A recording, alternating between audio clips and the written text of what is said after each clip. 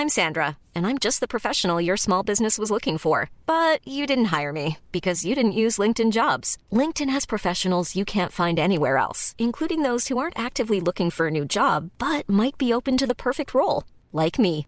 In a given month, over 70% of LinkedIn users don't visit other leading job sites. So if you're not looking on LinkedIn, you'll miss out on great candidates like Sandra. Start hiring professionals like a professional. Post your free job on linkedin.com/people today.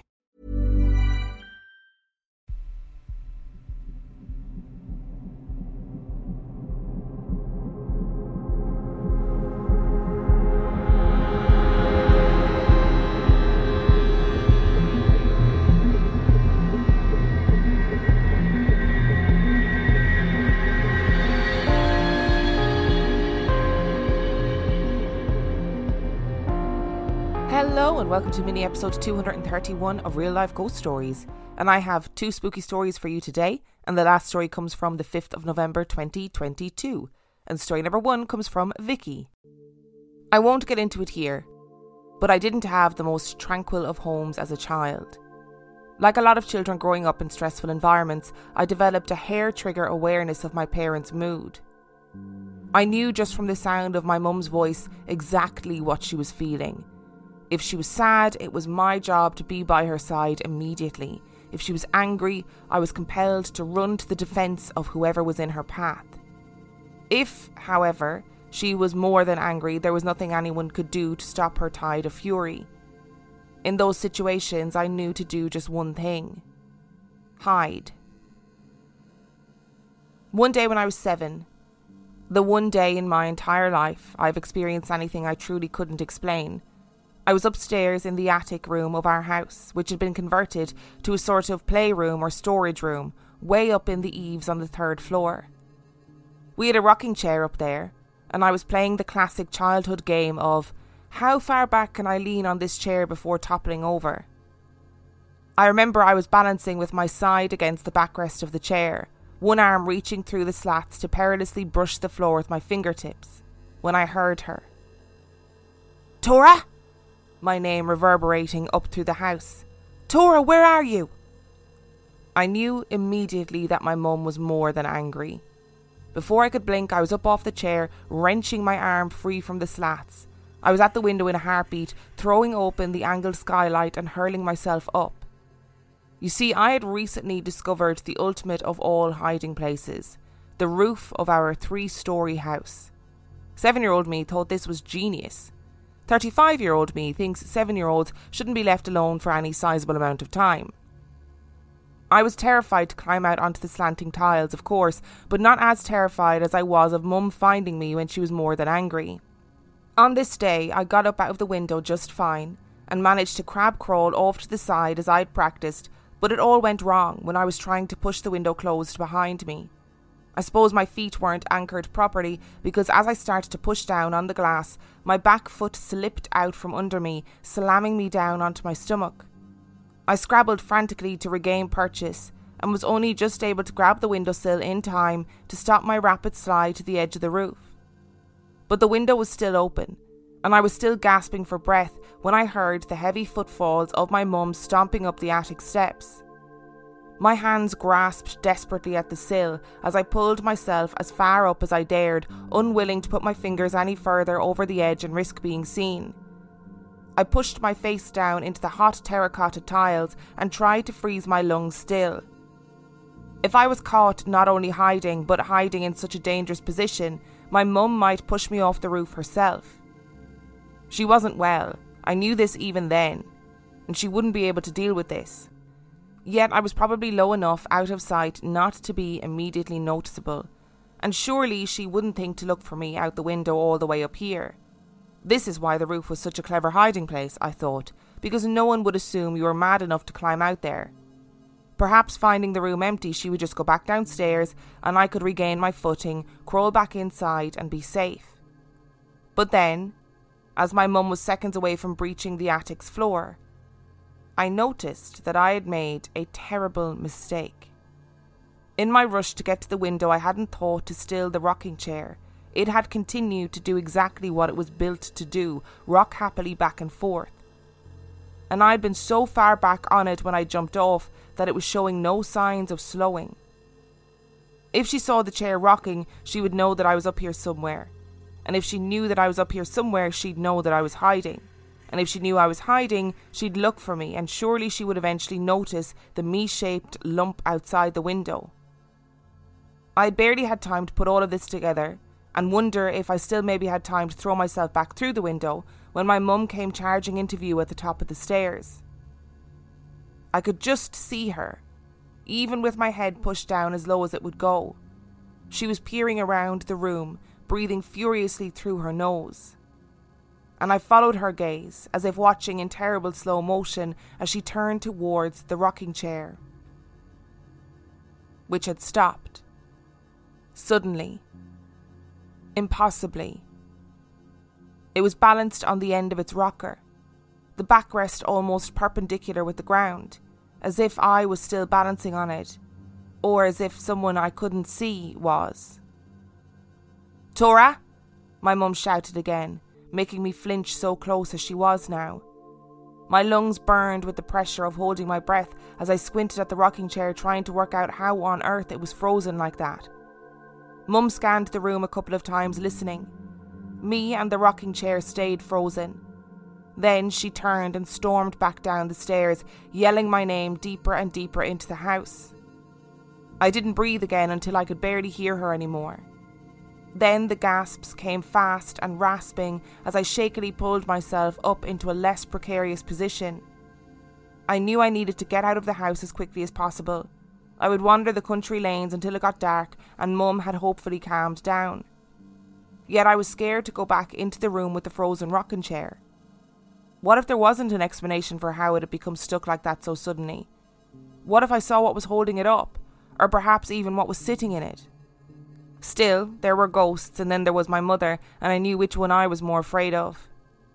I pulled myself back into the room, scraping my stomach painfully against the windowsill because my shaking legs refused to let me climb back into a crouching position now that they knew that falling was a real possibility.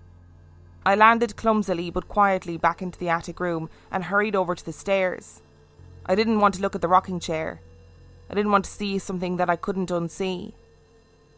But as I say, I was 7 and couldn't quite help myself from doing suicidally brave things yet. So I peeked. And there it was. The rocking chair was not leaning against anything, as I assume my mum had assumed. It wasn't caught on anything or propped up by anything at all, not anything I could see anyway. Perhaps it's caught in a groove in the floor that I've never noticed before, I remember thinking. And then, as if whatever was keeping it in place had heard my thoughts, the rocking chair swung back into motion. It didn't just fall back into a natural rhythm either, as if it had suddenly remembered that the laws of physics should apply to it. No. It violently flung itself forward, almost toppling right over with the force, before whipping furiously back on its haunches, forward and back, without seeming to slow. As if someone I couldn't see was sitting where I had sat, slamming their feet to the floor with each wide swing. I ran down the stairs as fast and as quietly as I could and managed to make it out of the front door without being seen. As I sprinted out into the sunshine, I refused to look up at the roof and the still open window because I didn't know what I might see there. I never played on that rocking chair again, and neither, as far as I know, did the thing that saved me that day. I'm sure that there are thousands, literally thousands of adults who are listening to this who will be able to relate to those feelings during childhood, those feelings of being hyper attuned to the people in your house, because it literally means that's how you survive life. And I don't think people who don't grow up in that environment can really truly understand it.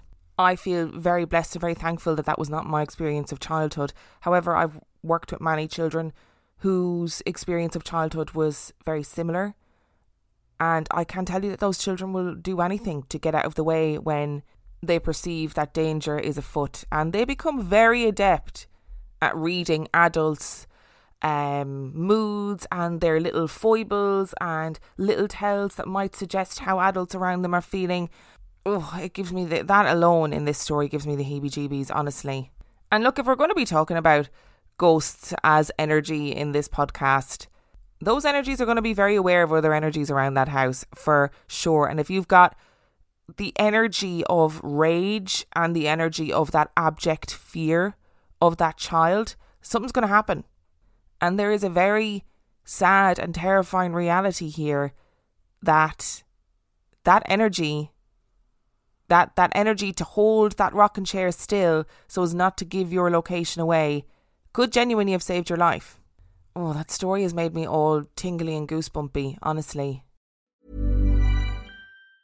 If you thought the only way to get a more defined jawline with natural-looking results was through surgery, think again. Juvederm Volux XC is a non-surgical injectable gel filler that improves moderate to severe loss of jawline definition and can help you achieve natural-looking results with little downtime. Even better, this improved definition lasts up to 1 year with optimal treatment. No maintenance required. Improve jawline definition for a smooth, sculpted look with Juvederm Volux XC. For important safety information and to find a licensed specialist, visit Juvederm.com. That's Juvederm.com. Not for people with severe allergic reactions, allergies to lidocaine, or the proteins used in Juvederm. Common side effects include injection site redness, swelling, pain, tenderness, firmness, lumps, bumps, bruising, discoloration, or itching. There's a risk of unintentional injection into a blood vessel, which can cause vision abnormalities, blindness, stroke, temporary scabs, or scarring. Talk to a licensed specialist to find out if it's right for you. Wow.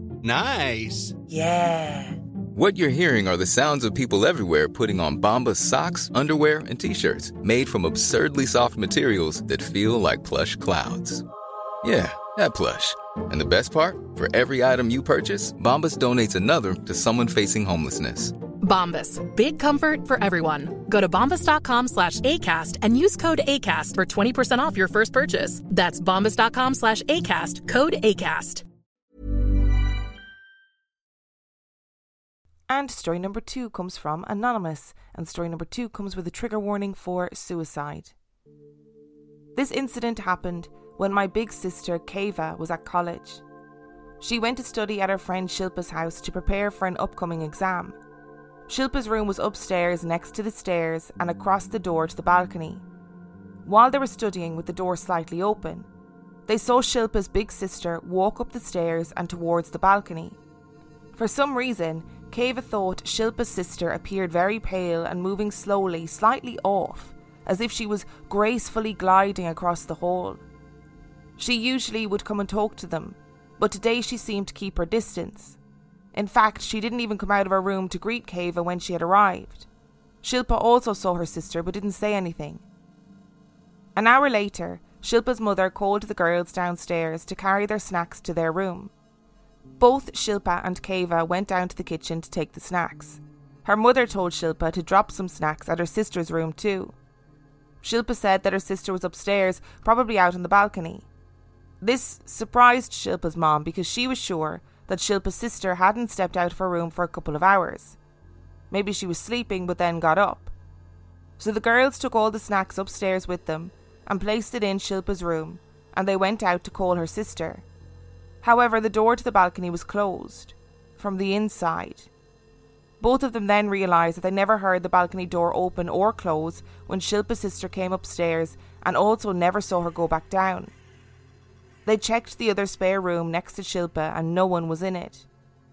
Shilpa called out to her mother that her sister wasn't upstairs, and she took her sister's snacks downstairs to deliver to her room. Shilpa's mom was a little annoyed that her daughter was still sleeping into the noon and went to wake her up. Shilpa was at the middle of the stairs when her mother started screaming like anything. She was crying and screaming her eldest daughter's name. Keva joined Shilpa as both ran to Shilpa's sister's room to see a horrific scene that would scar them forever. They saw Shilpa's sister's lifeless body hanging from the ceiling fan, and her mother crying hysterically while holding her dead daughter's cold legs. It was said that the death happened a few hours before she was found. To this day, nobody knows why Shilpa's sister did what she did. There was no letter left behind, nor did her friends or anybody have anything to say. Everyone was shocked why a nice person with so many to love and care for her would do this, and the lack of answers was the second most painful thing to bear. Yet my sister Keva and Shilpa swore they saw Shilpa's sister coming up the stairs. They remembered she looked off, but were definitely sure about what they saw. To add to that, after the funeral, Shilpa's mother, when lying on her bed at night to sleep, would see in the mirror a smoky apparition of her deceased daughter sitting next to her legs and smiling. Once or twice she even heard her daughter's voice say, "Don't send me away, mother." This happened until the next day of Shraddha, a Hindu ceremony to help the soul of the deceased enter the next world, after which she never appeared. We hope and believe her soul is resting in peace now. It's been a pretty tough episode all around today. I've read and we've heard, and I'm sure you guys listening have read and heard so many stories about people appearing at time of death or after time of death, people seeing them or a version of them. And one of the things that always gets me about these kind of stories is that you don't think twice about seeing that person. You don't know that person is dead. You don't know that something has happened to that person. So when you see them, you're just like, oh, hey, they are coming up the stairs. You don't think twice about it. You don't think to ask anything, or you don't think, oh, hang on a second, something's not right here. You just assume it is that person in their flesh and blood. And I think that is the bit that freaks me out more than anything else. And really, I hope that family and that girl have found peace somehow. Thank you so much for listening to today's episode. Pretty intense one today. Thank you to Vicky and Anonymous for sending in your stories. Remember, the last story came from November the 5th, 2022. And if you would like to send in your story, you can do so by emailing it to reallifeghoststoriespodcast@gmail.com. You can also check out the website reallifeghoststoriespodcast.com. And if you are desperate for extra content, you can subscribe to Patreon. That is patreon.com/reallifeghoststories, where for $5 a month or $2 a month, you get access to heaps of extra content, as well as every single main and mini episode completely ad-free. And on that note, I shall see you next time. Even on a budget, quality is non-negotiable. That's why Quince is the place to score high-end essentials at 50 to 80% less than similar brands. Get your hands on buttery soft cashmere sweaters from just $60, Italian leather jackets, and so much more. And the best part about Quince, they exclusively partner with factories committed to safe, ethical, and responsible manufacturing. Elevate your style without the elevated price tag with Quince. Go to quince.com/upgrade for free shipping and 365-day returns.